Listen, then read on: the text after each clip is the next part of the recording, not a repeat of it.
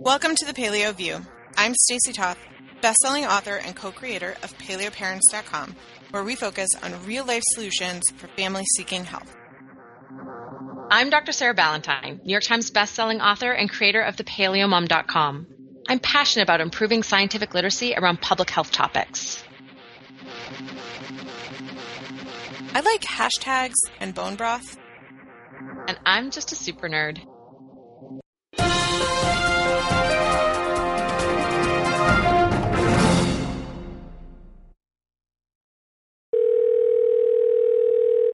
Sarah. How are you? How are you, my dear? I said it first. Yeah. No, Wait, it's me. Jinx, you owe me a pop. What? That's what I used to say all the time when we were kids. Did you guys never say that? No, that's just a thing old people say. If you said the same thing at the same time, whoever said Jinx, you owe me a pop. I don't know why it was pop. But then whoever was jinxed wasn't allowed to talk until someone said their name. And if they talked before someone said their name, then they had to give the person who jinxed them a soda pop. And otherwise, they just weren't allowed to talk until someone said their name.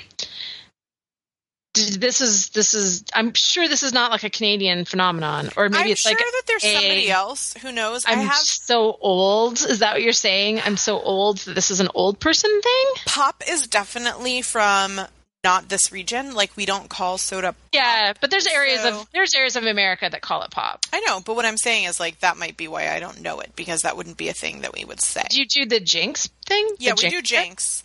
And I have heard, like, you owe me a something, but there isn't, like, a something that everybody says. When I was a kid, it was always jinx, you owe me a pop. Well, here in this house, because my tween boys are obnoxious, it's jinx, double jinx, and then they say something like rude and body related. Like, I can't even repeat some of the things they say, and I literally just like walk out of the room. Like, I don't even know how to parent it anymore. Like, is this real? Is this real life? Is this happening? And Matt's like, this is normal. I just walk out of the room. See, we have the complete opposite with girls, where my husband looks at me and he's like, wait. I was like, it's fine. I'm on it. Don't worry about it. I've got it. I've got it. It's girls. I've got it. And then I remind him that at some point we will all cycle together. Oh my gosh, David. I'm so sorry. I mean, presumably it's a number of years away. But it just like occurred to me that that's happening in households nationwide, and that's because women international everywhere. Women tend to sink when they live together. It's true. The women I work with, we sink. It's frightening. But wow, I can't imagine like being the man in an all-female house. Like, he's going to get a hotel room some weekends. Like, he just needs to just. If he needs a place to stay, this is my invitation. 2 days out of every 28, he's going to try to organize his business trips around that, I think. It's not those 2 days. It's like the days leading up to those days when you're like yelling at each other and everybody's hormones are so out of control that you don't realize that you're out of control. Like, David. Yeah, I always know when it's those days. So I always know when it's the days leading up to the days. I only know because Matt keeps a calendar for me, and he says. He doesn't say, like, you're crazy because you're PMSing. He says, you're going to get your period in a few days. Yeah, I know. It feels different than how angry and hate the universe feels at other times of the So it feels different to me. Like, I can tell that I'm angry and hate the universe for absolutely no reason other than hormones. So hopefully that'll help me recognize it in the kids and help my husband prepare. I will say that my menstruation and hormones related to that whole thing have drastically improved because, like, I have no idea when I'm going to get my period whereas before it was like I left high school because cramps were so bad, so, I know that it's there. Like, like you say, it's kind of like an out-of-body experience. Like, you know you're not being rational, and you know that you need to, like, slow down and just, like, zip your mouth and email the person the next day. But instead, like, it just comes out. Yes. Yes. All right. That's what I have to say about that. It happens. Yeah. I at the moment, I feel a little bit of pity for my husband for what he's going to go through when the girls hit puberty. But for now, we're all okay. So I'm going to take back my Jinx Yomi a Pop and say Jinx Yomi a Kombucha, because this is the Paleo View after all. That makes so much more sense. Right? And now we totally understand. And you owe me a kombucha because you kept talking. And I'm just saying that. We have, I think, a show. I've been wanting to sort of touch on some of these, and I've every once in a while we'll talk about something tangential, and bits and pieces of this will come up. But I really kind of wanted to talk a little bit about testing for, especially there's certain say conditions that have become very trendy to either self-diagnose based on symptoms, or there's actually a growing number of practitioners who are diagnosing based on symptom surveys and not actually testing. And I think this is dangerous. I think there has the potential for people to take on treatment courses that are potentially harmful or counterproductive, because we're talking about situations where the symptoms can be very misleading. So, for example, adrenal fatigue. The symptoms that someone feels, and I've had adrenal fatigue, and I've had all the stages. So I've experienced all the permutations of what can happen with adrenal glands. Adrenals running really high feels very, very similar to adrenals running very, very low and not producing enough cortisol. So the tired and wired feels very, very similar to chronic adrenal insufficiency. And if I was to go through a symptom checklist, in either of those situations, it would look the same. But what's happening now is that, we're self-diagnosing ourselves with adrenal fatigue, or we have a practitioner who's going, oh, well, you have, you're gaining weight and you're, tired all the time and you're sleeping a lot, but your sleep quality is really wrecked. You have a really hard time getting out of bed until you have your coffee, but you have a second burst at night. Well, you have adrenal fatigue, right? Like those are some classic, and not everyone has all of those things, but those are some classic ways that adrenal fatigue can present itself. But it's really important to know exactly what our adrenal glands are doing. So, our cortisol is supposed to cycle throughout the day. So it's supposed to start spiking a couple hours before we wake up in the morning. It spikes shortly after we wake up, and then it slowly drops off during the day. It gets a little spike every time we eat, which is why it's important not to eat too close to bedtime. And it hits its lowest point in the first half of the night when we're asleep. And it's the give and take with melatonin that actually regulates our circadian rhythms, supports sleep quality, and supports our energy during the day. So what can happen is tremendous variety. You can have your cortisol's too high all the time. It's too low all the time. It can be high in the morning and then low the rest of the day. It can be low in the morning and then high the rest of the day. It can zigzag back and forth. And so knowing exactly what it's doing informs the treatment course. So there's certain things with adrenal fatigue that are uniform, right? Avoid overtraining, get lots of sleep, manage stress, nutrient density, especially there's some, we tend to burn through magnesium and vitamin C when we're have overactive adrenal glands and we're under chronic stress. So those are really important to either focus on with diet or supplement.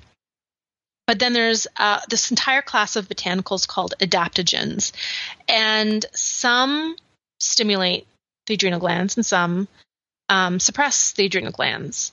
And there's a whole pile of different adrenal support cocktails out there. Often the ones that you can get at, like Whole Foods supplement section or in other grocery stores. And when you look at them, if you actually know what any of these herbs do, and I only know a handful of them, I don't know all of them, but I look them up on my phone. They're often a mix of suppressors and stimulators in one cocktail. And while it's possible there might be the thing that you need in there and that thing is doing more good than what the other things are doing bad, it actually makes a lot more sense. And what a practitioner who actually tests your cortisol levels will do is cater your adaptogens to exactly what your cortisol is doing and retest every few months. So if you're high in the morning and low the rest of the day, you will probably suppress in the morning. You might suppress, take an adaptogen that suppresses right before bed as well, so that it stops that spike from coming up first thing in the morning. Take an adaptogen that suppresses first thing when you get up in the morning. And then you might take a mild stimulating adaptogen in the middle of the day. So you're suppressing when your cortisol is too high, and you're stimulating when your cortisol is too low to try and bring it back into balance and get that proper cycle throughout the day. If you don't know that that's what your cortisol is doing, it's really, really hard to then figure out the right course of adaptogens as a complementary approach to the lifestyle stuff that's dealing with the root, stress cause of adrenal fatigue. So it's really important to do a salivary cortisol test, and to do a salivary cortisol test with multiple measurements throughout the day. So the one I take is the ZRT lab. That's just the one that my functional medicine specialist likes.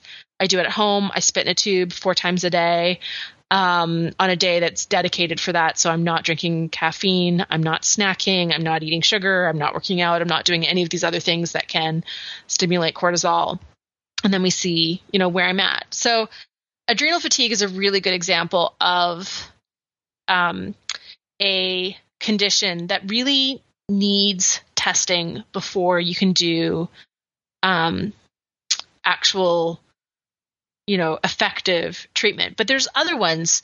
So SIBO, for example, is getting more and more diagnosed based on symptoms. And meanwhile, in order to test for SIBO, typically we do both a hydrogen and methane breath test. Again, there's versions of this that you can do at home. And if you do have SIBO, the test can be very uncomfortable because you have to drink something that causes overgrowth, and then you blow into a tube every X period of time after doing that. And then also stool analysis, because it's really important to know exactly what species are overgrowing, because the current thinking from the SIBO community is that you cannot treat SIBO with diet. You need to treat it with antimicrobials, and diet is just symptom management. I think that diet has a really important role to play in terms of long-term support of a healthy gut microbial community. But when it comes to dealing with overgrowth and dealing with, potentially pathogenic species, it makes a lot of sense to treat those. But depending on what you have, there's certain types of bacteria that overgrow that respond better to antibiotics. There's certain types of bacteria that overgrow that respond better to botanicals, and you want to know what you have in order to treat appropriately. Candida is the classic, yeast infections. It turns out that most people who are have been diagnosed as Candida overgrowth based on symptoms actually have bacterial overgrowth, not yeast overgrowth. Hormone imbalance is another one that, the symptoms of estrogen excess, the symptoms are really an estrogen to progesterone ratio problem, and it doesn't really tell you if you have too much estrogen or if you have too little progesterone. And the symptoms of estrogen excess can look a lot like the symptoms of testosterone excess. So it can be really hard to separate that out without testing for hormones. So especially if you're embarking on a protocol that's going to overtly manipulate these things, it makes a lot of sense to test and not guess. There is, I think, an exception to this rule, and that is with food sensitivities. A lot of people want to do food sensitivity testing in order to feel motivated to cut something out of their diet completely. And I get it, right? When you see that result on a test and it goes like, you are, sensitive to gluten, suddenly it makes it a lot easier to be 100% gluten-free. But there are ways that we can be sensitive to foods that we do not have testing methodologies for now. And what allergists do, it's still considered the gold standard, is an elimination diet. So an elimination diet is you cut it out for 2 to 4 weeks, and then you challenge it, which means you try it and you see what happens. And so we actually have a question about food sensitivities, which I think we'll still answer. But I think that's one situation where there's still some utility to testing, but it doesn't give you all of the answers, because you can be sensitive to a food even though it said you're not on a test. And there aren't currently tests for every food. So you could still end up having to tinker and do food journals and symptom journals and all of that stuff. I feel pretty passionately about this, don't I? Well, I think we've talked a little bit about all of those different things piecemeal in different podcasts. So I think it's good to share that stuff. I know for me, between the two of us, we've had some experience with all of these things and working with medical professionals to get it sorted out. And it's also to say that, food, particularly the food sensitivities one, it can go both ways. It could tell you that you're sensitive to something, but just because you're creating antibodies now doesn't mean that, like, after you do a reset 30 days, 90 days from now, that you would still be sensitive to that food. And vice versa, it might tell you that you don't have a problem with the food, but if you're having a reaction, why would you continue to eat it just because it didn't show up on a piece of paper? So I think it's a lot of that logical stuff that we try to get people to think through, but confusing logic with, medical conditions that need medical treatment, paired with lifestyle, including diet, sunlight, sleep, all the things we talk about, is really important to both of us. So I get it. I get why you're on that soapbox. I'm right there. I'm cheering you on. I got my little pom-poms. Thanks, man. I appreciate it. Cool. It's nice. I mean, it's kind of a small box, but we share it nicely. I don't know. Is it a small box? I feel like we've just keep putting Legos on the box. Now we're just up there screaming. I'm just sort of picturing a cartoon version of us on the top of a soapbox, teetering and nearly falling off as we hold on to each other and shout. Somebody, there's some listener husbands now and mothers listening. Yeah, there's some listener now who's an amateur cartoonist who's now going to create that for us. Feel free to tag us on Instagram when you share it. That person has better things to do with their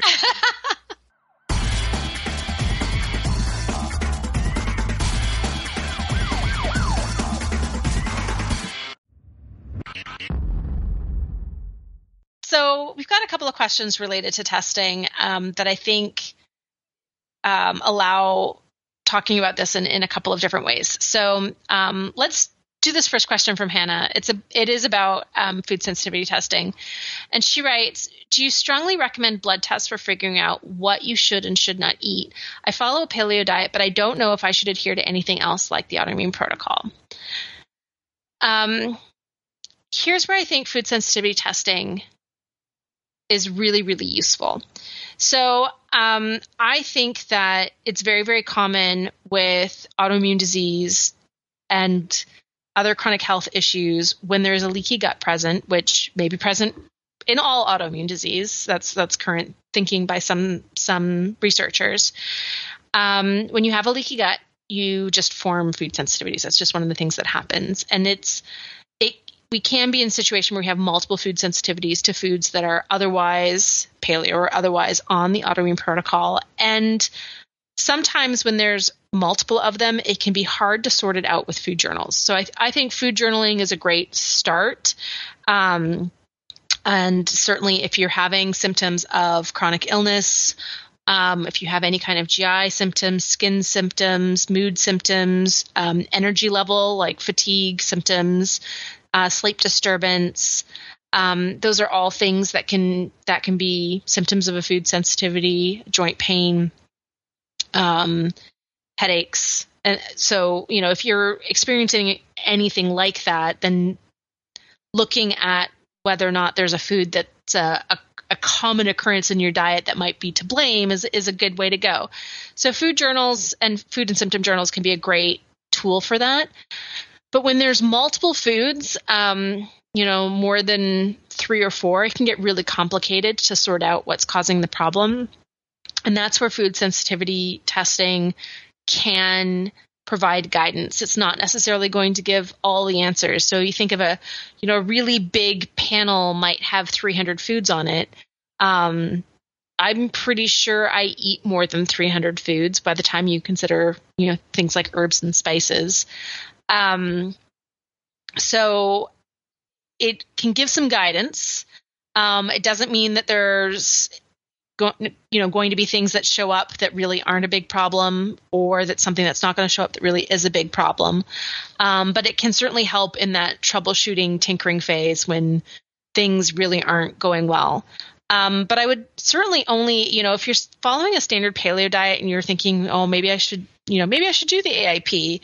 I sort of want to put a caution too about one of the things that happens with self-diagnosis is also the diet combining, right? So I have this and I have this and I have this, so I'm going to take all the therapeutic diets for these things and I'm going to put them all together, so I'm going to eat these 4 foods. And so I'm just like thinking of the list in my head of people who have done that, and then they're like, I'm losing so much weight on paleo. It's unhealthy. I'm like, what are you eating? Like, nothing. Nothing. I'm eating these 4 foods. Exactly. Because I'm not just eating paleo. I'm eating autoimmune protocol, candida, GAPS, SCD, low FODMAP, all at once with no histamines. So when you combine all those different approaches, you end up with such a limited diet that it's no longer a health promoting diet. So I would say, if you're looking to tinker, it should be motivated by symptoms, right? If you're not feeling great, and if you've got something that's sort of a recurring issue, that's when tinkering makes a lot of sense. And that's when doing a, trial of the autoimmune protocol, if you've got a chronic illness diagnosis, that's when that makes sense. Otherwise, often when we're not feeling our best, it has more to do with what's not in our diet than what is in our diet. So built into the autoimmune protocol is this focus on nutrient density, eating organ meat, eating seafood, eating tons and tons and tons of different veggies, as many different kinds of veggies as we can get our hands on. And those tenets are really important for a nutrient-dense paleo diet, period. Like it's built into the autoimmune protocol because the immune system needs those resources, those nutritional resources to function. But really, we all need those nutritional resources to be optimally healthy. So sometimes, we get into this, like, I want to figure out what I'm eating that I shouldn't, and we want to cut things out. And really, we get better bang for our buck by, hey, I'm going to try and eat some liver this week. And hey, I'm going to add a portion of vegetables to each of my meals, so I'm eating 3 more portions of vegetables a day. Those types of things can actually sometimes make a bigger difference than now I'm going to try cutting out this group of foods, and I'm going to try cutting out this group of foods. And sometimes we can end up in this sort of slippery slope of restriction that ends up being more about the emotional aspect than it does about the physical, I'm actually reacting to those foods aspect. So just as another piece to that question to think about, when we're looking at tinkering, it's really important. It's really important to know that we really do need to tinker, as opposed to, maybe just trying to add some nutrient density and get more sleep. Those things are typically much easier than cutting things out.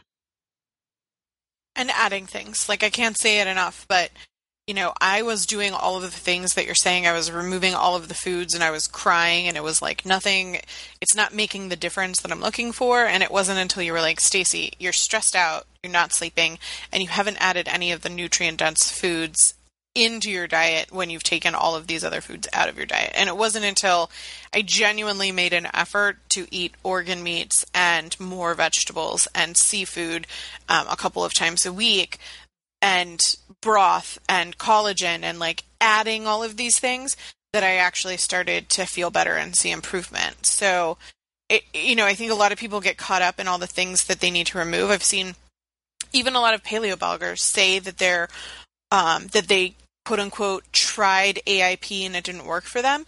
And their version of AIP is not how you or I would define AIP. Like AIP is not just chicken breast and broccoli. It can't be. That's like, I really loved something that you said and I wanted to stop you, but you were on a roll. But you said removing all of those foods is no longer a health promoting diet. And I think that that's really essential for people to understand. Like, you think that you're helping yourself by removing foods because they're problematic, but at a certain point, you're no longer getting the variety of nutrients, vitamins, minerals, amino acids.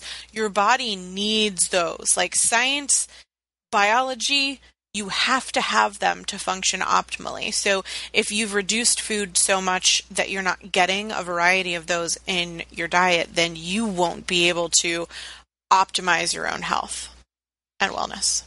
I'm raising the roof for you right now. Woo, woo. I knew you would. Especially when I requote you, you're never like, oh, I don't like that. It's true. It's true. It's a weird thing. It makes me unique that way. Let's do this one other question from Danny, because I think it talks about testing in, I think, a different way.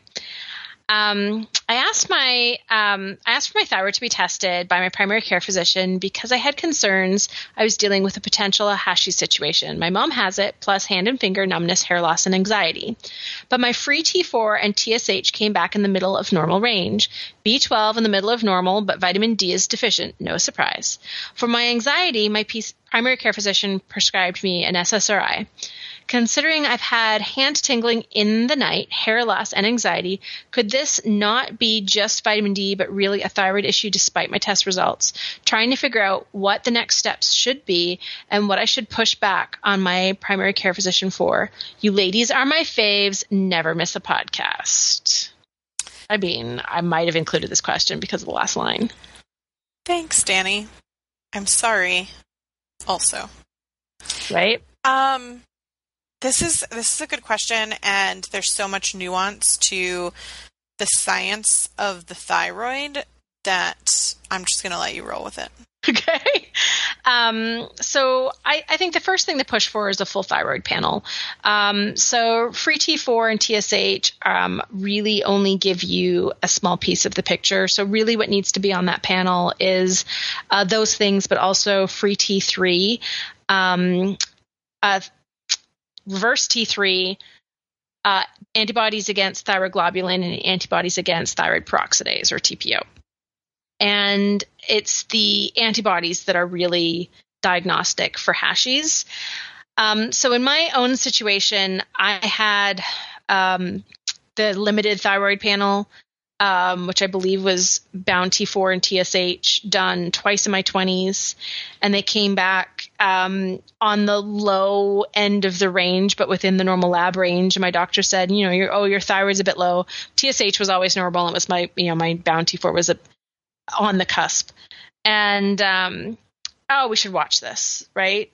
And it wasn't until a couple years ago that my functional medicine specialist that I now have, that I found through this whole paleo journey, actually ran a full thyroid panel. And even the first thyroid panel he ran came back normal. And it was the second one that he ran that showed antibody levels. My TSH was always normal. So it's not true that TSH always goes super high in Hashimoto's. And also my free T4 and my free T3 were at the bottom end of the range, but they were within the range. My antibodies were high, and we decided, let's add a little thyroid, because I have a functional medicine specialist. He wants not just my T3 and T4 to be in the lab range, but he wants it to be sort of in the third quartile, right? So like upper half of the lab range where it's optimal without tanking my TSH. And so we started adding some thyroid hormone. You know, I'd already been autoimmune protocol for my other autoimmune diseases for a couple of years at this point. So, you know, we start adding thyroid hormone replacement, right? Because my thyroid is not, you know, it's not clearly not making enough. Let's add a little bit. Well, it turns out that I am thyroid hormone resistant, and we had to add a lot of thyroid hormone to actually deal with the symptoms and get my numbers into still not as optimal range as he would like. My hang on, let me get this. My T4 is pretty good, but I'm not converting to T3 all that efficiently. So my T3 is still kind of low.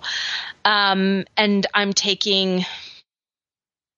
I think I'm taking like 2 1/3 grains. So I think 3 grains is considered full thyroid replacement. So like that's a pretty, like there are some people who are, you know, end up taking more than 3 grains. They take 5 or 6 grains. That's really true, huge thyroid resistance.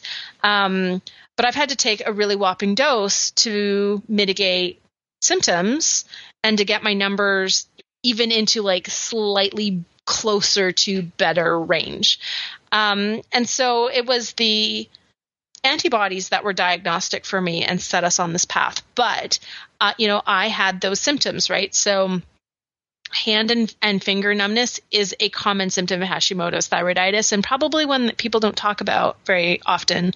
Depression and anxiety are symptoms. Hair loss is a symptom. Constipation is a symptom.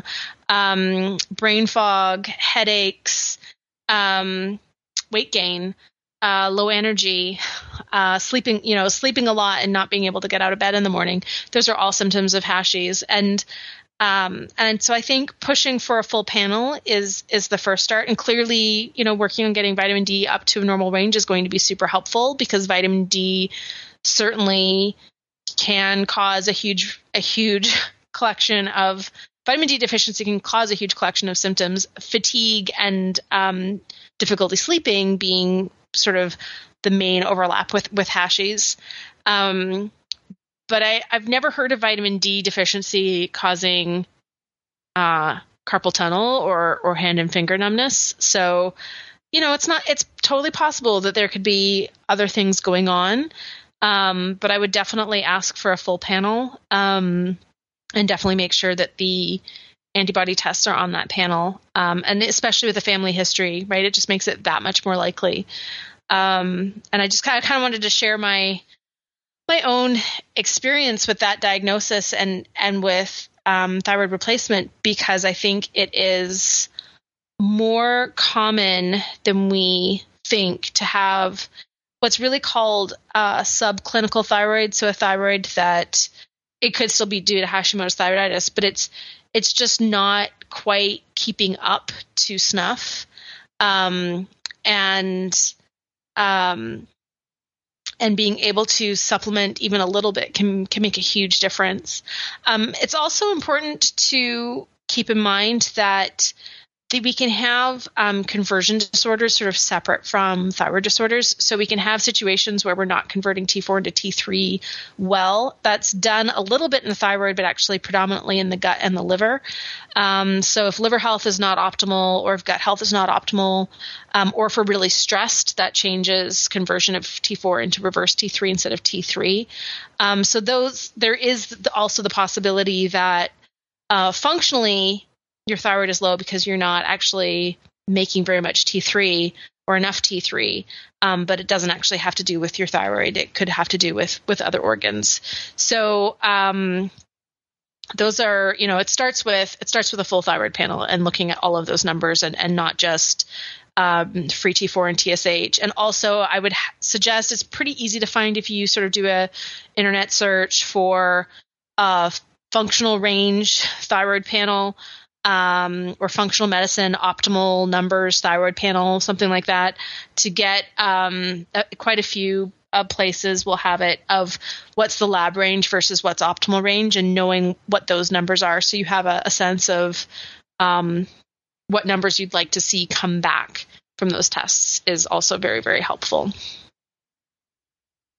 Like I said, just let you run with that one.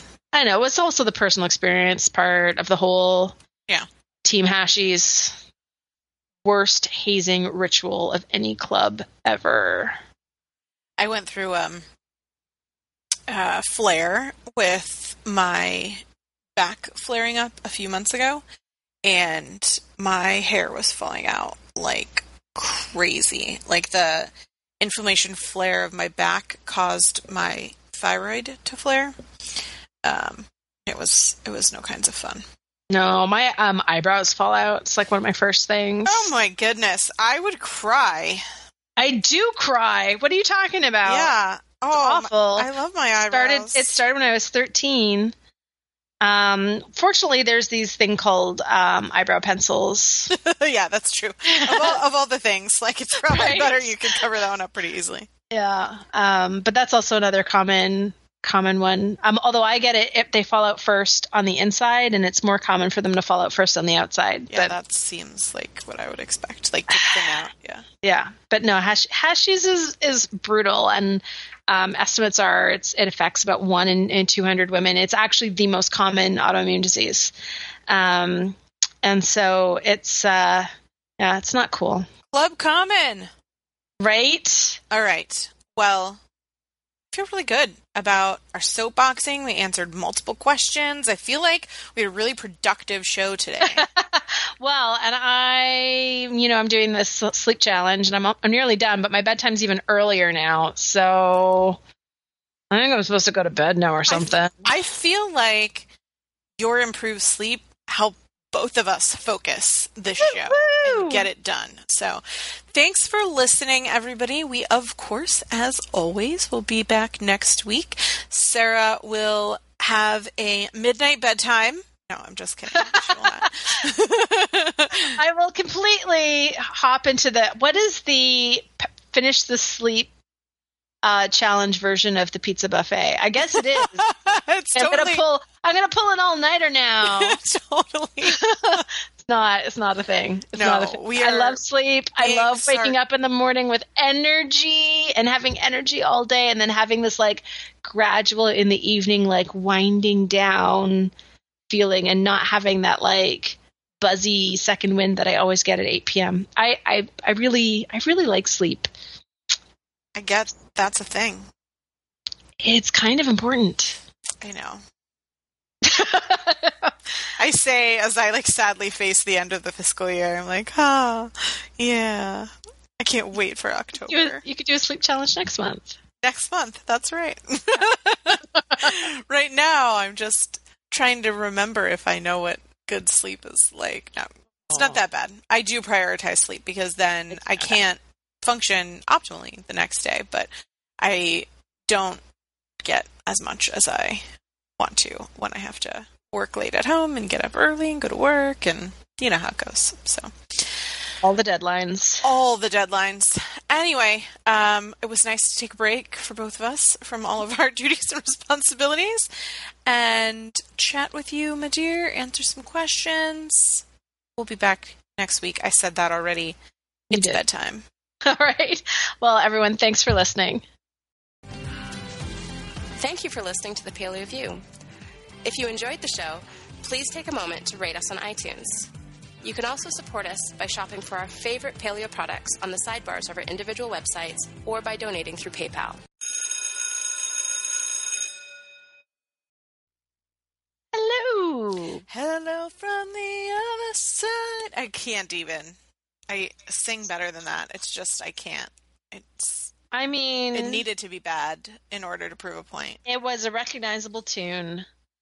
My teacup this week is my Adele teacup that I got last week at the concert. It says hello on one side, and then it says from the other side on the other. Because, she drinks tea when she performs. It just reminds me of her. It makes me so happy. I'm sorry. I'm going to relive that night for a really long time. I'll try to talk about it less as time goes on. Oh, right. Well, Sarah, maybe we should just jump into a show. I really feel like we might have to start over. No, don't. Let's not start over. Well, he can use that for something else if he wants, I guess. Hello, front. Well, he's got to use you singing. Oh, God, it was so bad.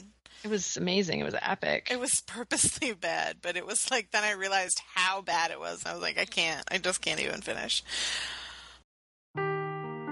Seeking the truth never gets old. Introducing June's Journey, the free-to-play mobile game that will immerse you in a thrilling murder mystery. Join June Parker as she uncovers hidden objects and clues to solve her sister's death in a beautifully illustrated world set in the Roaring '20s. With new chapters added every week, the excitement never ends. Download June's Journey now on your Android or iOS device or play on PC through Facebook Games.